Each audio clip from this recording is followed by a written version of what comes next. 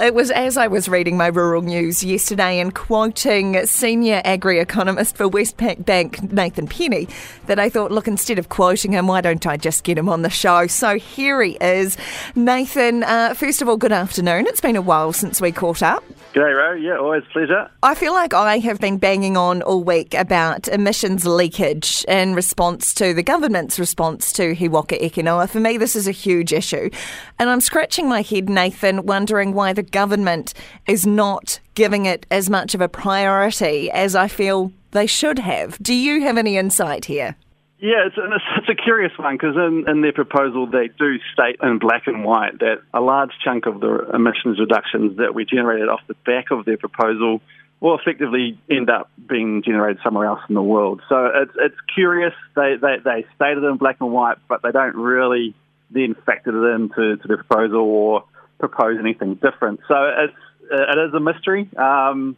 And I think, hopefully it'll be addressed in some of the consultation that happens from now. I feel like we're putting a lot of hope on this consultation process. Hopefully they'll actually start to really recognise emissions leakage. Hopefully they'll start to really recognise on-farm sequestration. Yeah, I mean, that's the biggie, isn't it?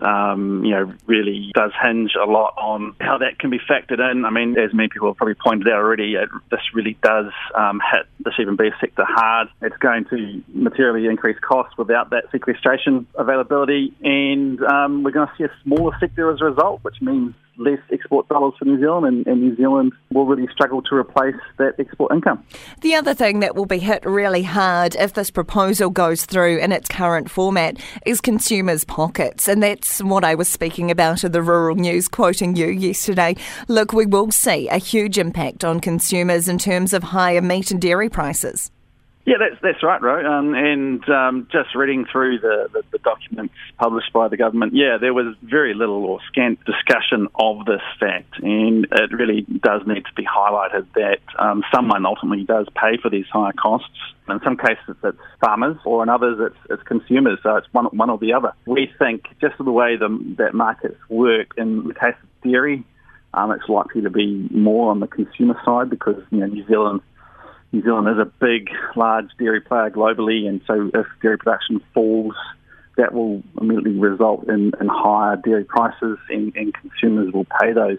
On the meat side, it's a little different. Maybe on lamb, we are quite big, so more of that may fall on the consumer than the farmer necessarily. But on the beef side, it's largely going to fall on the farmer side because we are such a small player in global beef markets. The other thing that's been conveniently glossed over and not given its dues is food security. We hear so much about sustainability, water quality, biodiversity, but we also hear a lot about food security. And this proposal, again, in its current format, does nothing for this. Yeah, that's right, Ro. I mean, when you think about sustainability in a broad sense, and the United Nations does a good job of this, they talk about their sustainability goals, and there's 17 of them. Obviously, climate change, biodiversity and water quality are part of that, but also food security is a big part too. And number 2 goal, in fact, is one they sort of call zero hunger. So this will materially, as the proposal stands, will materially impact New Zealand's ability to contribute to global food security. And on top of the local contribution, the negative contribution that it will have in terms of raising food prices. So that's not mentioned in the proposal at all. So for me, another sort of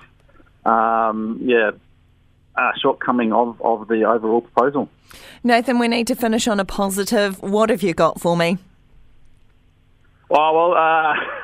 It's just throwing me. That's been the flavour of the week. Yeah, it's a bit hard to be positive right now, but we have seen some sun recently, so hopefully that means local production is getting back on the horse, because it has been a pretty grim start to spring, hasn't it, Ro? Yeah, it absolutely has, and I noticed that even flying into Manawatu last weekend, a lot of surface water in paddocks that you normally wouldn't see at this stage in the year. Well, Nathan, Pollyanna Penny, not so Pollyanna today, senior agri-economist for Westpac, really appreciate your time, and well done for finding that positive note, but good analysis of the government's proposal. Appreciate your time.